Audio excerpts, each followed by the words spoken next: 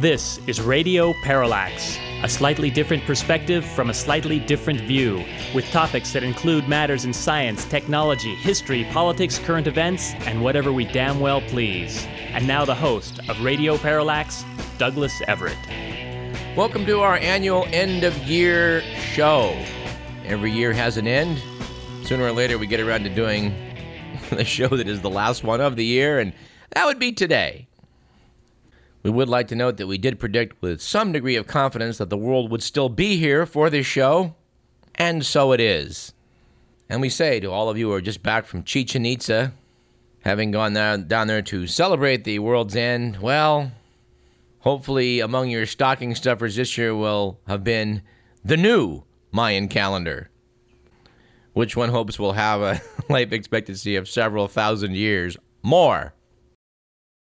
As we find ourselves here between the holidays of Christmas and New Year's, we do like to take a look back at the year that's just passed. We want to talk about science, a lot of science that took place this last year, because that's generally an up topic. And to join us in doing that, although not on today's show, because we're going to have to break this up into two parts, will be Pamela Sue Taylor from Cairns, Australia. And maybe Justin from This Week in Science. We're not sure yet. The last year was a big year for science, so we're going to talk a bit about that in our second segment, but I think we'll save some of that for the first show of the year, which generally is a show where we try to look forward, but basically wind up mostly looking backward. Because, frankly, it's easier to look back at the past than it is to predict the future, which I guess a lot of people found out down in Chichen Itza recently. But at any rate, talking about looking back, what better way to start this program than the way we usually do, which is a look back at this date in history. Not just this last year, but way back sometimes. Although when I say that, I'm not sure what our earliest entry's ever been in this particular part of the program. Gee, that's a good one. It might be the first Olympic Games, which is at 776 BC. That was on July 23rd. No, wait. I think it probably was October 7th in the year 3761 BC, when according to Jewish tradition, God created the world.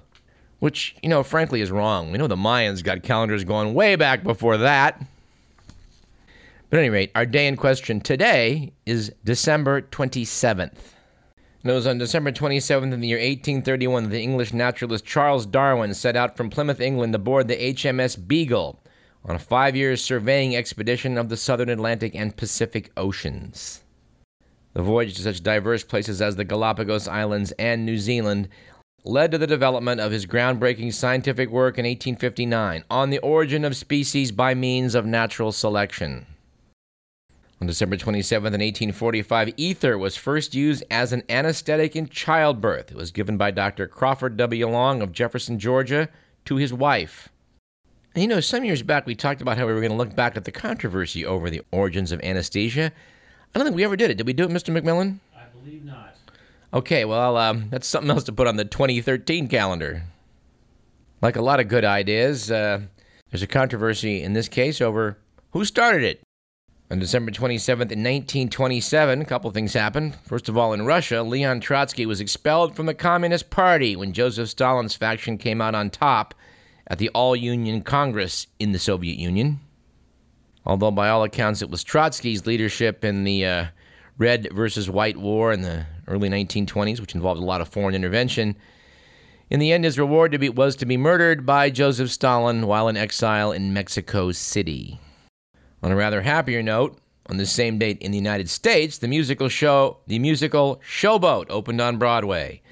The show, with music by Jerome Kern and lyrics by Oscar Hammerstein, helped set the future direction of American musical theater. And you absolutely do know music from this show, dear listeners, such as... Old man, look at my life. I'm alive. No, Old Man River. I'm tired of living and scared.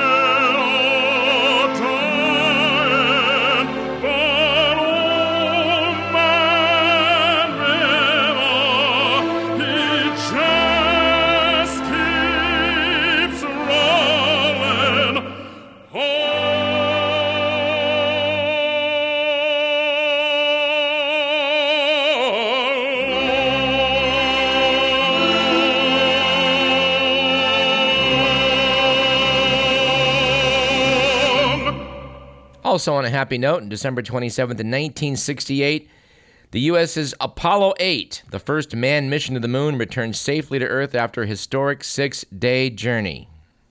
Anyone who was watching television in the United States a few days earlier was probably mesmerized by the live report from the astronauts as they passed above the lunar surface.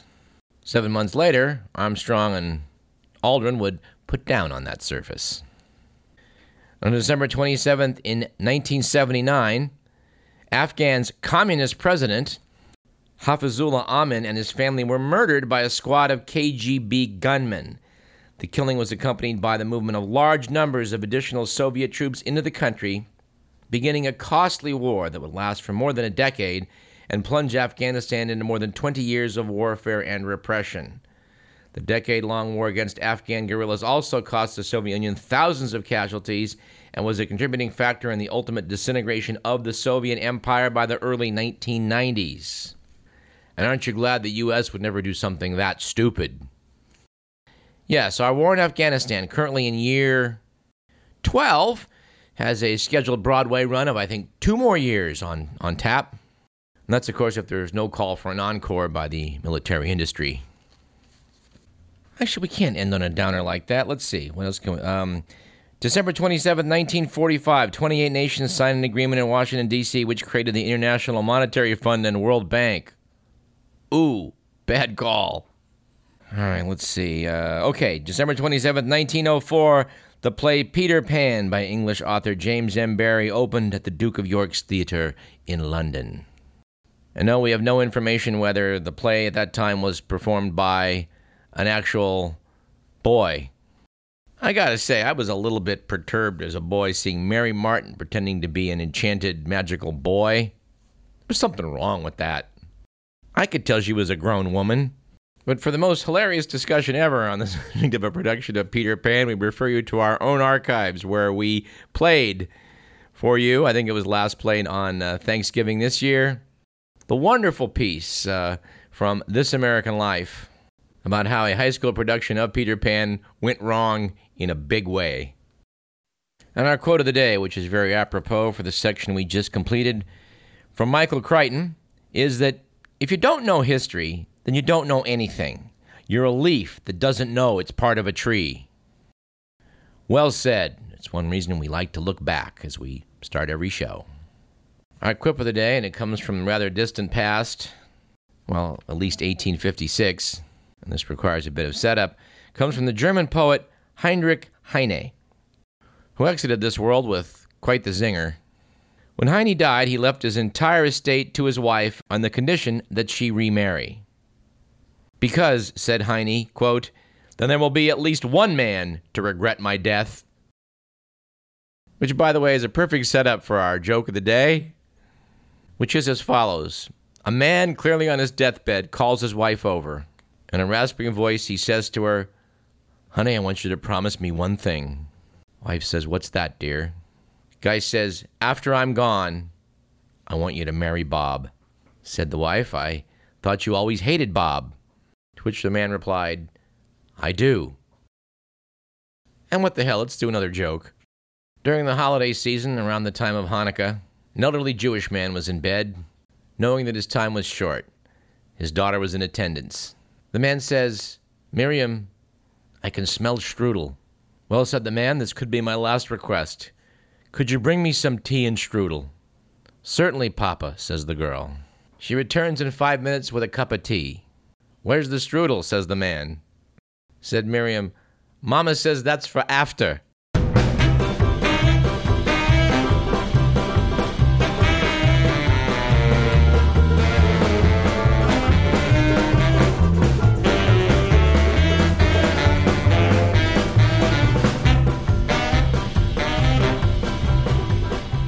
Our stat of the day, which fits into some things we've been talking about in this program of late, is as follows. For the first time in human history, overeating is now more of a global health threat than hunger, with more than 3 million deaths in 2010 attributable to excess body weight, which worked out to 3 times the death toll due to malnutrition. That's according to the medical journal The Lancet. That's one heck of a stat. How about a couple more at year's end? According to the Pew Research Center, 82% of Americans said they learned little or nothing about the Mormon faith during Mitt Romney's presidential campaign, which I think was planned that way. I don't know whether you went onto YouTube and saw some of the things that were posted by underground Mormons about some of the ceremonies with a secret handshake behind a curtain. I don't know. Pretty weird stuff, but you may want to check that out on YouTube sometime. The Mormon faith does appear to have some oddities to it. I understand to get into heaven, you have to say, Clautu Barada Nikto. No, that's not true. But what is true, according to Salon.com, is that households with incomes of under $13,000 a year spend an average of 9% of their income on lottery tickets. I remember having an argument with a relative of Mr. McMillan some time back about how people buying lottery tickets when you're poor made good sense. That was his position. I took the opposite position. Excuse me, Doug, the DNA tests are not in on whether this person is actually a relative of mine. Well, he said he was a relative. Well, like I said, the DNA results are not in yet. All right, well, we're waiting for that. And we have a lot of miscellaneous things on today's show. Let's go to the good, the bad, and the ugly.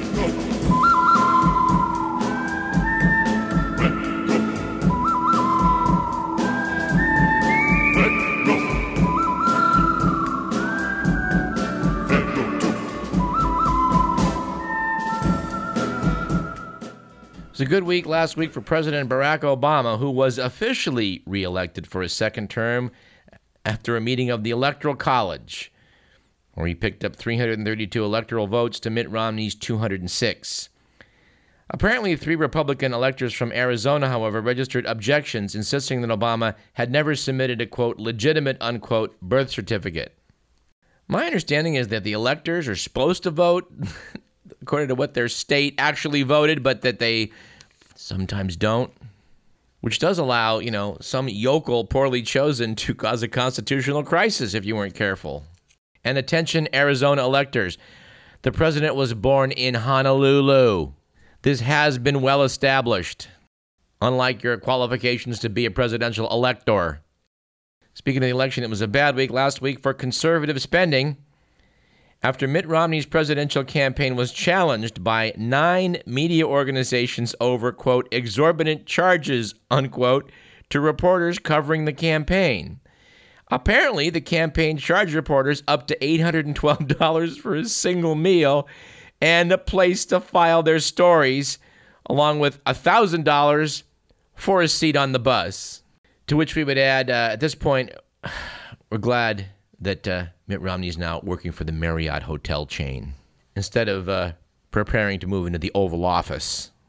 And by the way, when we express an opinion like that, we do want to note that it, like all opinions heard on this show, does not necessarily represent those of KDVS, our sponsors, or the University of California. And Radio Parallax has no information on what kind of meal you got on the Romney campaign for $812. We presume it was not a happy meal. And Mr. McMillan, we need some appropriate music for this entry.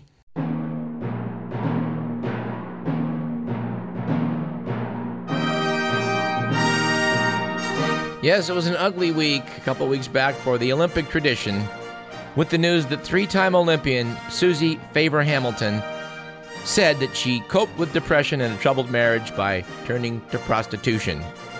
In a series of posts to her Twitter account, Favor Hamilton acknowledged she's been working as an escort, following a report Thursday on the Smoking Gun website.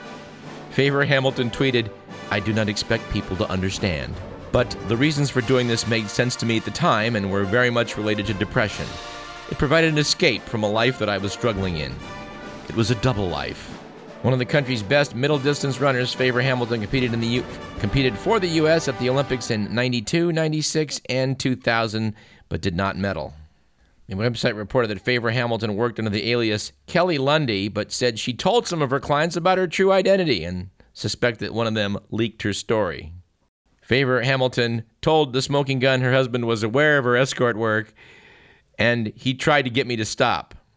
Noting what perhaps should have been our quote of the day, quote, "He wasn't supportive of this at all," unquote. And in another remarkable quote from the world of sports, we have this. Apparently, Lance Armstrong's former physician, Michel Ferrari, said he never saw the Olympic cyclist doping. Apparently, the Italian doctor told Al Jazeera, I've never heard something about that. He never asked me for information about doping. We understand that he is shocked to hear about this doping. And although we do have our fun with the Only in America file, let's pick on some other people at first, starting with the perhaps Only in Australia file, from which we have this item. Apparently, an Australian court has ruled that a bureaucrat who was injured while having sex on a business trip is eligible for workman's compensation benefits. Yes, evidently a federal court down under ruled in favor of the woman, who cannot be identified for legal reasons, ending a 5-year legal battle. The woman was apparently hospitalized after being injured in 2007 during sex with a male friend while staying in a motel in the town of Nowra, south of Sydney. During the sex, a glass light fitting was torn down from its mount above the bed and landed on her face, injuring her nose and mouth. She later suffered depression and was unable to continue working for the government. This might be time for a gentle public service announcement on this show. We would like to point out that if you are having sex with a friend while on a business trip, please do not tear the glass light fittings from their mounts. You know, sometimes in these matters, it just takes just a bit of common sense. How about this item from the Only in Turkey file? Apparently, a growing number of Middle Eastern men are undergoing surgical hair transplants to attain the thick, luxurious mustaches, which are seen as symbols of virility and maturity. Apparently, one Turkish plastic surgeon reports that he now performs about 60 of the $7,000 transplants a month, in which hair is moved from the scalp to the upper lip. Attention, Tom Selleck. And from the Only in America file, we have this. A New York judge has ruled against a man who claimed he shouldn't be liable for the $28,000 he spent in one night at a strip club. William Ilg has claimed the staff at the Hustler Club got him so drunk that he became, quote, no longer capable of conducting transactions, unquote. For his part, the judge ruled that the club has no duty to protect plaintiff from the results of his intoxication. And finally, from the Only in France, although in a way this item could have application to America in the wake of all of our dithering over such things as the unfair death tax. But at any rate, back in France, actor Gerard Depardieu has set off a firestorm after moving just across the border to Belgium in a huff. He's trying to escape France's recent large tax hike. In a scathing open letter to the French government, Depardieu, the acclaimed actor and member of the French Legion of Honor, said he'd paid $190 million in income taxes over 45 years and could not tolerate the new top rate of 75%. He charged the new socialist government with believing that success, creation, talent must be punished. He said he was considering renouncing his French citizenship. Rather predictably, the French Prime Minister Jean-Marc Ayrault called the actor's departures unpatriotic and pathetic, while Labor Minister Michel Sapin said he was exhibiting a form of personal degeneration. Well, maybe so, but 75% seems a bit stiff to us. All right, let's take a short break. We got lots of stuff to talk about, and talk about it we shall do. Listening to Radio Parallax, I'm Douglas Everett. There's one for you.